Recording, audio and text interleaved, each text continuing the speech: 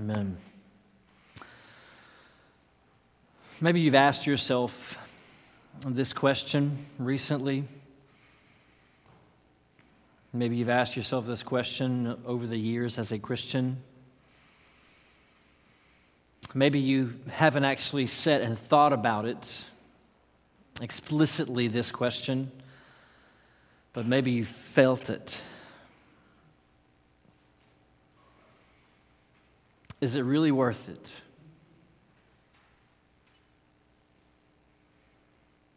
Is it really worth following Jesus Christ with my life and my faith and my endurance in suffering and my facing hardships? Is it really worth believing and enduring and obeying Christ? Revelation is a word to Christians to encourage us that it is worth it. Let's pray.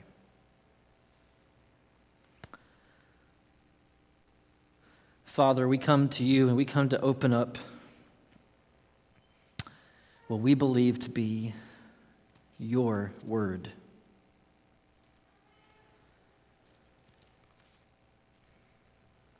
And as we have just sung, we pray that you would plant these truths deep in us.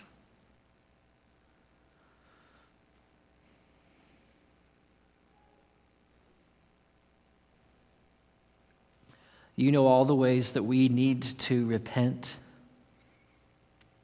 of other things that we have trusted, other things that we have believed, other things that we have treasured that are outside the blessing through the gospel of Christ. Help us to repent. And all the ways that you know, God, in our own hearts today that we need encouragement to press forward, to endure another day, another week, more years as a Christian.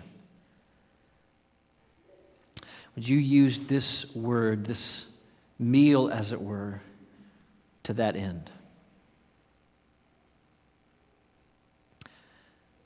For your glory and our joy, we love you, Father, in Christ's name. Amen. Let's think for a moment in the very first verses of the book of Revelation. Who has written this book and to whom?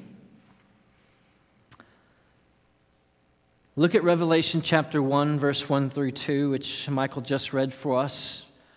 There's our answer, who the letter is from and who the letter is to. The revelation of Jesus Christ, which God gave him to show his servants the things that must soon take place.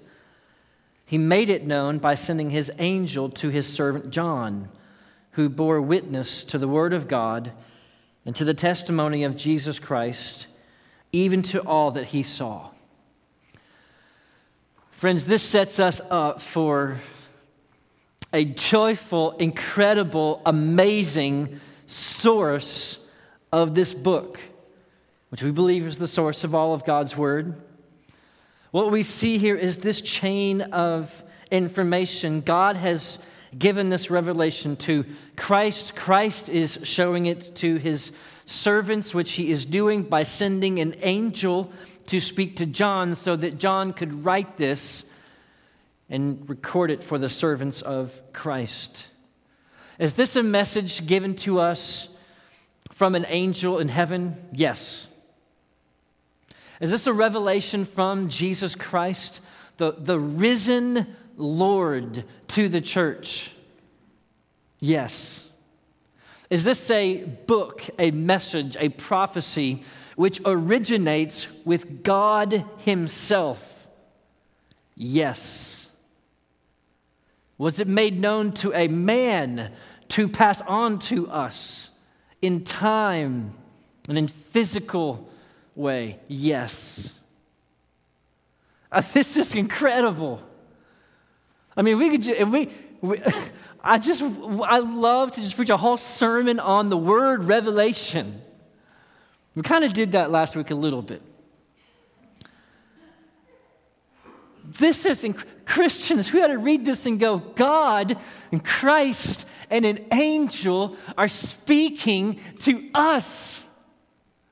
I want to hear what that has to say. It's incredible. I want us to consider who this letter is to this morning. Thinking about the settings that this letter was written to, the original audience, the first recipients. John Hamilton, in his commentary on Revelation, helps us this way. He says, imagine living in a world ruled by a man who would leave his own brother to die, seduce his own niece, kill people for making jokes about him, and then demand to be addressed as Lord and God. An ancient Roman historian writes of the Emperor Domitian, the Roman emperor from AD 51 to 96. He says, after making free with the wives of many men, he went so far as to marry Domitia Longina, who was the wife of Aelius Lamia. When his brother Titus, Domitian's brother Titus, was, quote, seized with a dangerous illness, Domitian, quote, ordered that he would be left for dead before he had actually drawn his last breath. When Cornelia, the chief Vestal virgin, was found guilty of having a lover, Domitian had her buried alive, and her lovers were beaten to death with rods. Domitian killed Aelius Lamia for joking remarks, which were reflections on him. It is true, but were harmless. He seduced his niece, who was married, and eventually, quote, became the cause of her death by compelling her to get rid of the child that was his by abortion. Domitian was a moral catastrophe of a man, and this weak and wicked Caesar insisted on being addressed as Lord and God, Dominus et Deus. Irenaeus, the early church father, tells us that John beheld the apocalyptic vision towards the end of Domitian's reign. From what we see in history, Christians lived under opposition and oppression from Jesus' time forward. And we're not going to do the biblical theology this morning, but God's people from Abraham forward really haven't always been the favorites in the world. From what we see in Revelation, even though, we see that Christians were facing persecution. We see later in John chapter 1 that John himself is in exile on the island of Patmos for preaching God's word. Just consider for a moment where we are in redemptive history for Jesus' followers at this point. Jesus, the Messiah, the one born of a virgin, the one who did miracles, who calmed the storm, who fed the 5,000, who made the lame walk, who hung out with the poor and the prostitutes, the one whom they hailed as the Son of David and the Messiah as he entered in Jerusalem, the one who died on the cross as the Lamb of God, a sacrifice for the sin of all mankind. That Messiah was crucified, and then he rose from the grave, was on the earth for some time, and then ascended into heaven. The Messiah, the conquering King, has resurrected and is now alive in heaven. Now what? I mean, we didn't see most of that coming, even though it was written down for us in the prophets. Now what? Because it sure seems like the Messiah has floated off into heaven, into paradise, and here we are. I mean, just look at the letters in the book of Revelation to the churches. Chapter 2, verse 9, Smyrna is dealing with fake news, or fake Jews, fake Christians. I've said way worse in the pulpit, it's fine. Some are about to be imprisoned. They're being forewarned of their imprisonment. Chapter 2, verse 13, in Pergamum, we see that Antipas was killed. The church is facing false teaching in multiple locations. In Thyatira, chapter 2, verse 20, they're tempted to practice sexual immorality and so on and so on. We see it in the letter itself. We didn't even have to look at history. It's in the letter. And friends, none of this should surprise Christians who read their Bibles. 2 Timothy 3:12, for example, Paul says, "Indeed, all who desire to live a godly life in Christ Jesus will be persecuted." That's a matter of fact. In John chapter 15, verse 18, Jesus said to his disciples, "The world hates you. Know that it has hated me before it hated you. If you were of the world would love you as its own. But because you are not of the world, but I chose you out of the world, therefore the world hates you. Remember the word I said to you, a servant is no greater than his master. If they persecuted me, they will persecute you." So that's to say, who are the author and the audience? God has a word which he has revealed to Christ, which Christ sent by an angel to John, to the persecuted, suffering servants of Christ. That's the setting, that's the audience, that's the author of this book. In short, revelation from God to suffering servants of Christ. And that doesn't just mean for a small group of Christians in a certain time and a certain place in the first century. This is written in a way, in a form, and we'll see over time that it's for all servants of Christ enduring opposition in the world. Among the many things that makes this such an important book, what then is prevalent for John in the first few verses of Revelation? Persecuted people tend to wonder if they're truly blessed by God. Persecuted people, and God's people in particular persecuted, they tend to wonder, to question whether or not they are blessed by God. This is the case all through Scripture from Abraham forward. If we're the blessed people, if we're Abraham's sons and daughters, if we're the descendants of Moses, if we've got the temple and we got the priest and we've got the law, God, why isn't it going so well for us? What are you doing in the world? What are you doing with us? Maybe we're not as blessed as we thought we were. Blessing has become a Christianized, or maybe even maybe better to say, Christless phrase today. Not unlike the modern day fortune cookie. What's a blessing in our culture? What's it mean to be blessed? Typically, when we use that word, it has something to do with some good fortune that we've come upon or has come upon us. I don't know how to explain hashtags for people who are not on social media. I'm going to try. In social media, you can put a hashtag in front of a word or a phrase, and it basically files it in all of your social media postings. So that if you just want to go back and look through your social media and you look for the hashtag blessed, you can find all of the posts that you and your friends and other people online have made with the hashtag blessed. This is an interesting search online these days, what we think is in the category of blessed. Here are the predominant themes, scrolling for a few moments in various social media outlets with the hashtag blessed. You won a championship in your sport. Hashtag blessed. You have a romantic relationship, a proposal, or an anniversary. Hashtag blessed. I have a cup of coffee, and here's my picture of it. Hashtag blessed. You really can't argue with that one. I mean, that seems biblical. It's Friday, hashtag blessed. A financial benefit of some kind, a scholarship or a new car, hashtag blessed.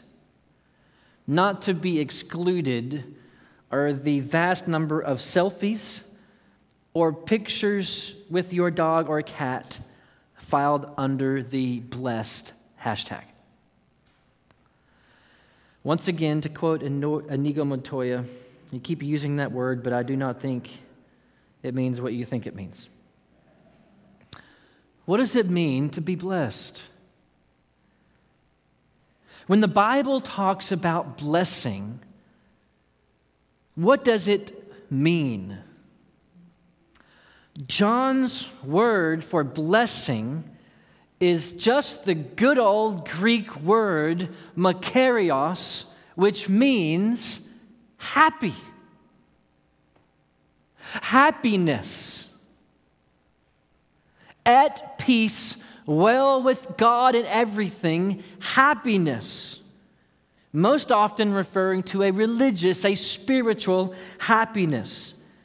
And it's used by John. There are 7 passages of blessing, would you guess, in the book of Revelation.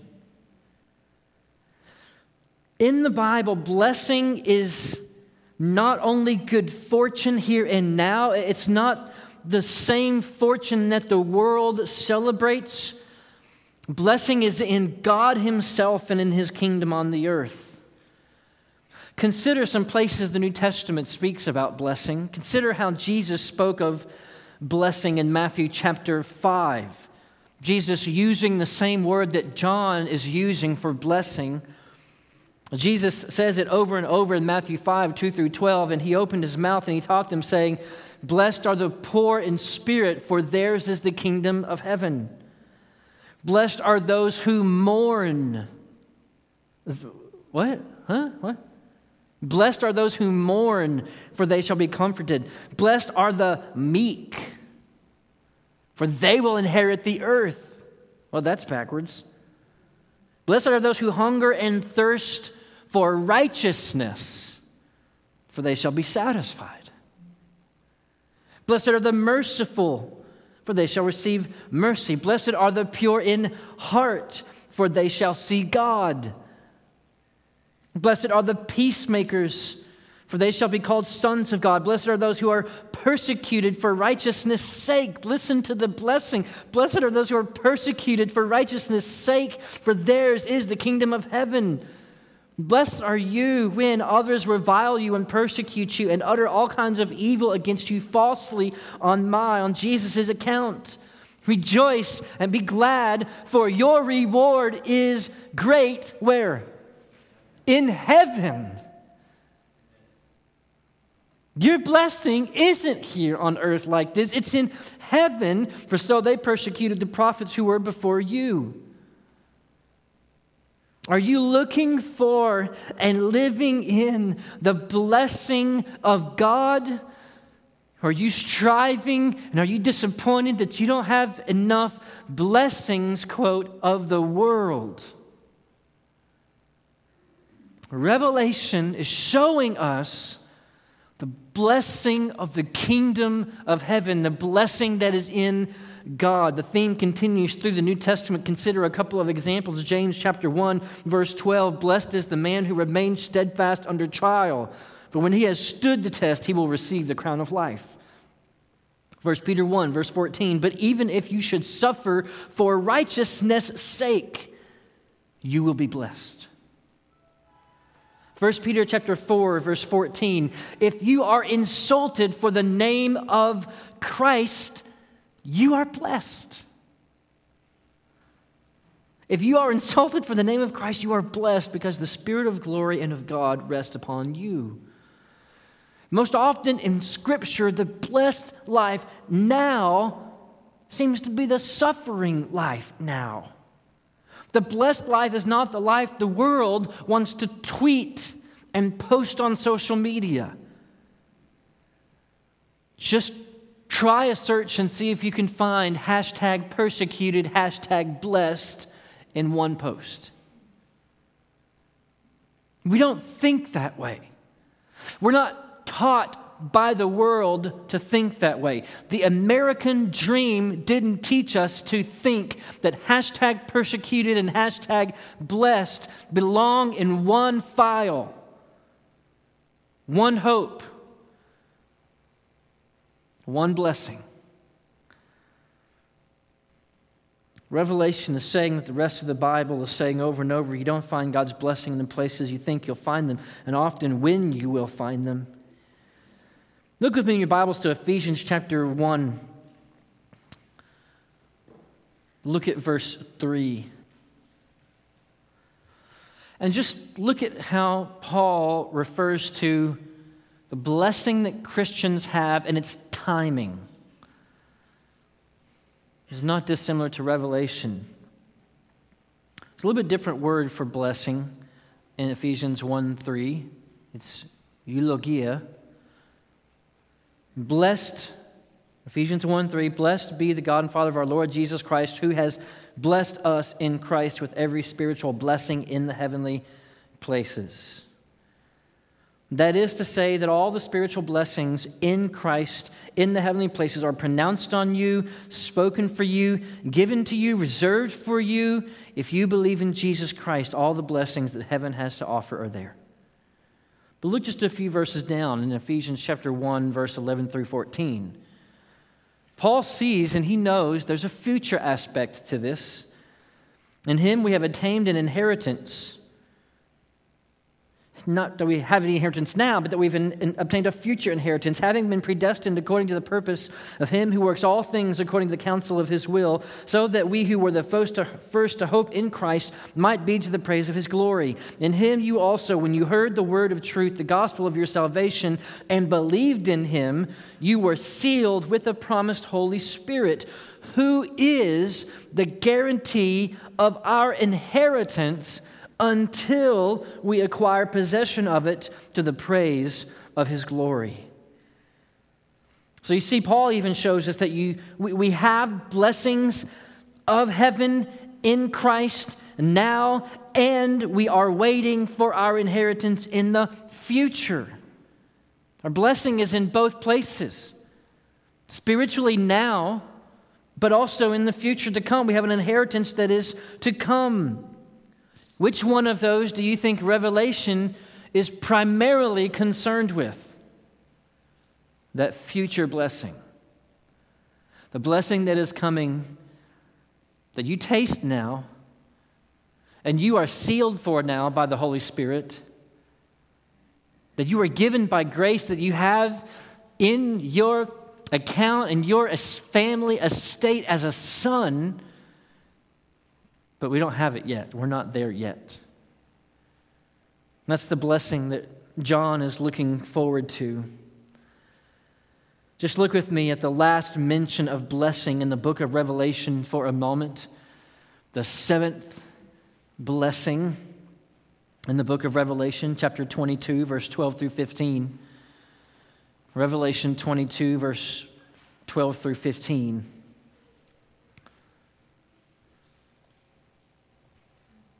Behold, I am coming soon, bringing my recompense with me to repay each one for what he has done. I am the Alpha and the Omega, the first and the last, the beginning and the end. Blessed are those who wash their robes so that they might have the right to the tree of life, and that they may enter the city, New Jerusalem, New Heaven, the city by the gates, outside of the dogs and sorcerers, and sexually immoral, and murderers, and idolaters, and everyone who loves and practices falsehood. When you talk about blessing, and you talk about the tree of life, what are you talking about? You're talking about life. Blessed is the one who has washed his robe and has the right to the tree of life. This is the great blessing of the whole Bible. The ultimate blessing is the gospel of Jesus Christ, saving us from our sin, making us alive to be at peace with God forever. The Bible is going to end where it began, with the tree of life. And we know that back in Genesis, we lost the right to our lives. We lost the right to life when we took God's life that He had given us and made us, and we sinned against God in the garden, and we have continued to sin against God. You, your grandma, your girlfriend, your best friend, your boss, we've all sinned against God. And that happened first when God said to eat of the tree of life, but do not eat of the tree of the knowledge of good and evil. And that's exactly what Adam and Eve did. And we have been in sin, enslaved to sin, wanting to sin ever since. And look what happens. Go with me back in your Bibles to Genesis chapter 3, verse 22 to 23. And just see God's result, see God's response to Adam and Eve's sin and their now new relationship to the tree of life because of their sin. Genesis 3, 22 to 23. After Adam and Eve disobeyed God in sin, after they spent some time blaming everyone else for their sin, including God and Satan, Genesis 3:22, then the Lord God said, behold, the man has become like one of us in knowing good and evil. Now lest he reached out his hand and take also of the tree of life and eat and live forever. Therefore the Lord God sent him out of the Garden of Eden to work the ground from which he was taken. Sent out of the garden, kept away from the tree of life, lest they live like this forever. The great blessing contained in Revelation is salvation from sin and the right to go back in and eat from the tree of life. The exchange of Jesus' death and resurrection for our death. Blessed are those who wash their robes, a simply temple terminology which points to Jesus' blood as this lamb slain, being sacrificed on the cross for our sin, and Jesus' blood, and as we've heard this morning in Acts, only Jesus' blood, only Jesus' name can wash away sin. What Revelation is doing is making sense of how you can live in a world right now which is hostile and diametrically opposed to Christ and His followers, while still knowing that you are and that you will be, if you continue in Christ, blessed. The blessing that God is offering is not the blessing of a good cup of coffee or more money or a sports team win or even a good job. It is Himself, and it is His welcome back into eternal life. We were in Revelation 22 a couple moments ago. Back to Revelation 22. Look at verse 1 through 5. That spot, again, where the tree of life is mentioned. Then the angel showed me the river of water of life, bright as a crystal, flowing from the throne of God and of the Lamb through the middle of the street of the city. Also on either side of the river, the tree of life, with its 12 kinds of fruit, yielding its fruit each month. The leaves of the tree were for the healing of the nations. No longer will there be anything accursed, but the throne of God and the Lamb will be in it, and His servants will worship Him. That's from verse 1. His servants will worship Him. They will see His face.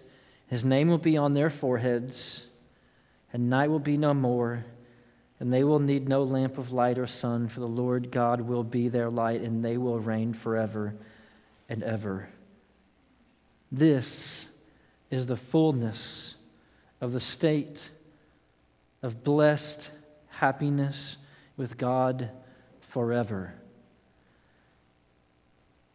The blessing of those who are in Christ Jesus, who believe in him and who trust him as God's Son, crucified for our sin and reigning Lord of the earth. Our blessing is the reversal of every effect of sin in the world. Life instead of death. Healing instead of sickness. Blessing and holiness instead of curse. And John is encouraging us to believe this blessing. No matter what may come, because what the Lord is going to do next in bringing this about is coming soon. John is speaking in starkly different language from the prophets of old. Right from these few first verses of the Bible, we see John is relating to the rest of the Bible and quoting and recalling and remembering. And John stands in stark contrast to the way Daniel, for example, spoke about and looked forward to the end times. For example, in Daniel chapter 12, verse 4, Daniel was told, "But you, Daniel, looking forward in time, shut up the words and seal the book until the time of the end. It's not for you, this is not for now." In chapter 12, verse 9, Daniel was told, "Go your way, Daniel, for the words are shut up and sealed until the time of the end." But as we'll see, as we see in our passage this morning, John and Daniel seem to be talking about similar things and similar times. These later times, these end times. But now John is being asked to show the people of God, not to seal them up, but to show, to reveal to the servants of Christ what must soon take place.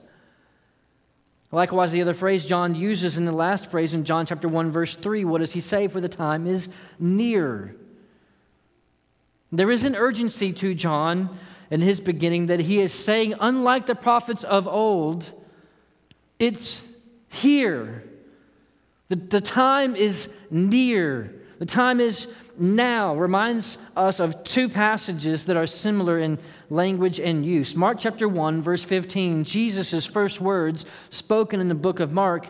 Jesus came on the scene saying, "The time is fulfilled and the kingdom of God is at hand. Repent and believe in the gospel."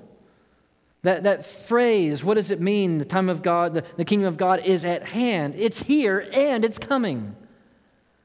It's like waking up on Super Bowl Sunday early in the morning and saying, it's game time.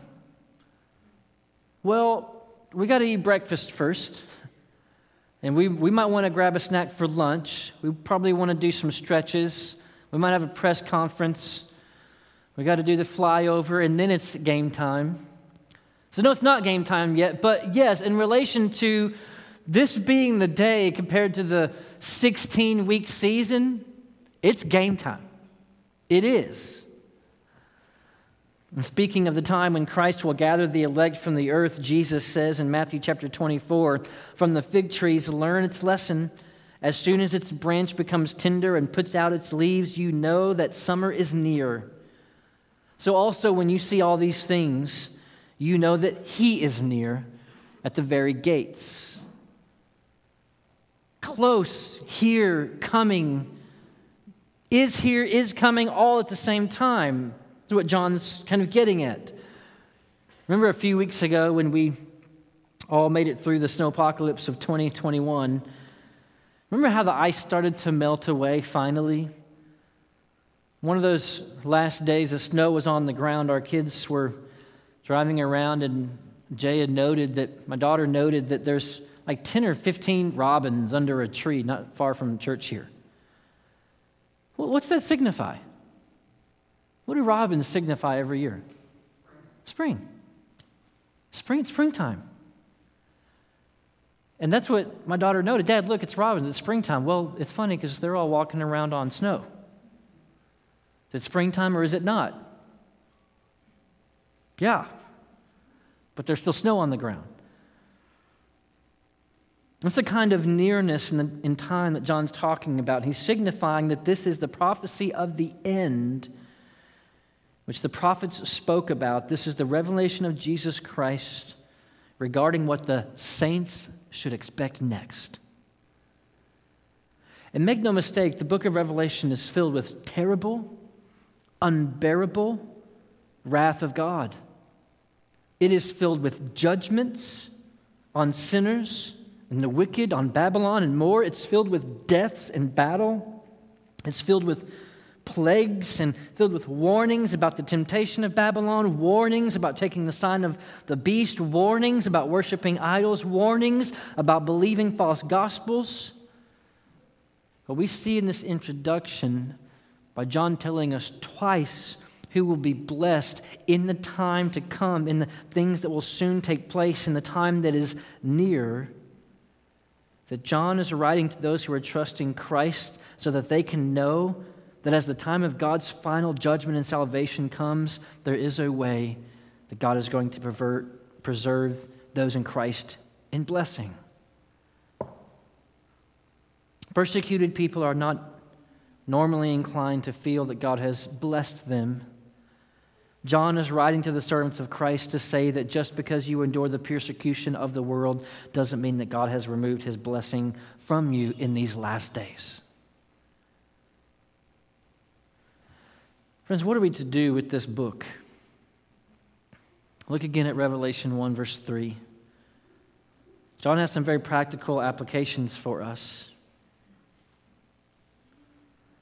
Blessed is the one who reads aloud the words of this prophecy. And blessed are those who hear and who keep what is written in it, for the time of the things in this book are near. Read it. Hear it. Keep it. Friends, have you yourself read and begun to digest the book of Revelation? Read it. Don't only passively consume it, taking it, listening to it here and there, maybe a sermon here and there. You read it. You read it. Prayerfully read it, asking God this question. God, how do I keep? How do I obey and walk with the instruction in this book? Help me relish and love and enjoy and treasure the blessing in this book more than the treasures in the world. You don't need expensive commentaries for Revelation to be a blessing to you. You don't have to spend $46 on D.A. Carson's New Testament use of the Old Testament. Would it be helpful? Sure. But you don't need, just read it. Digest it. Take it in. Enjoy it. Students and children, read it. Get one of the journals. You read it. You don't have to be 18 to read Revelation. It's not my house. Read it. Friends, this is once again a great clue that Revelation is not meant to hide the truth of God and to bury God's plans deep down into apocalyptic language and literature, which would take only professionals years of serious study to unravel and understand. God has given his word to Christ, sent it with his angel to John, wrote it to the church to read and to hear and to keep. Read it, hear it, and keep it. Friends, do not be disappointed in God. Do not lose faith in God if you are experiencing troubles in the world because you are a Christian and you wonder what God is doing in the world and how God means to bless you if you keep in the faith with Jesus Christ. What's God doing in the world? Friends, don't keep the book of Revelation closed. Open it and read it. Live your life according to its prophecy. John's calling us to live our lives, to hear it, to keep it, and to obey it. This future prophecy. Live your life like this is the future, and plan on that accordingly. You live your life according to future predictions all the time. You grab a warm jacket if you hear that a cold front is coming. You grab an umbrella if you know that it's going to rain this afternoon. You go to the store and you buy all the toilet paper and water and bread and meat if you hear it's going to snow. Revelation is like the report of what God is doing now and soon. The time is near. Revelation is not just a book to be studied and charted and understood. It's a book which directs us to our own unwavering and enduring faith and obedience in Jesus Christ. It's a guide to blessing in persecuted times and prepares us to weather our time and the time which is near. You might never have even heard of this thing, but my brother-in-law, Jake, who is, I think, would welcome the good old boy title, Jake still gets a copy of the Farmer's Almanac for Christmas every year. If you don't know, the Farmer's Almanac has been published since 1818, and it provides long-range weather predictions every year and gives direction for everything from camping to when to plant your crops. Recently, a video of a Marlboro-looking man with a slow drawl standing in a field covered in snow, reading the Farmer's Almanac for 2021 out loud, went viral. In the video, standing in a snow-covered field somewhere, I think in Arkansas, he reads the almanac for February 15th through the 23rd for the South Central states in 2021. And this is why the video is going viral. He simply reads the almanac. South Central states, February 15th to 23rd, changeable skies, getting colder, heavy snow in eastern New Mexico, Oklahoma, and all of Texas. Wintry mix throughout Arkansas and Louisiana. Now, your weather reporter told you that the week before it came. This was published on August 18th, 2020. Page after page after page, the underlying message of Revelation is giving direction, calling all to faith in Christ in order to navigate our time, the time soon to come, the coming storm, if you will, so that we might remain in the blessing of God. Hear it, read it, obey it. Revelation is giving us the roadmap to the day when there is no longer anything accursed, only that which is blessed. It is worth enduring faith. The Lord has promised good to me. His word, my hope, secures.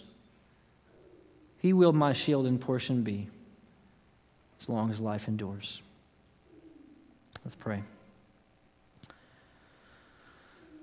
Heavenly Father, thank you for this, your word, for this time this morning to hear your word preached, to look at it, to hear it, to study it, to dwell on it, meditate on it. I pray that you would keep us in it, help us read it and listen to it and meditate on it, that we might stick close to Christ in the days that are coming, that we might be thankful, and that we have a word about what is coming, from God and Christ to the angel, to John, to us. Thank you. Help us to enjoy it and love it as your sure word. We love you. We pray this together in Christ's name. Amen.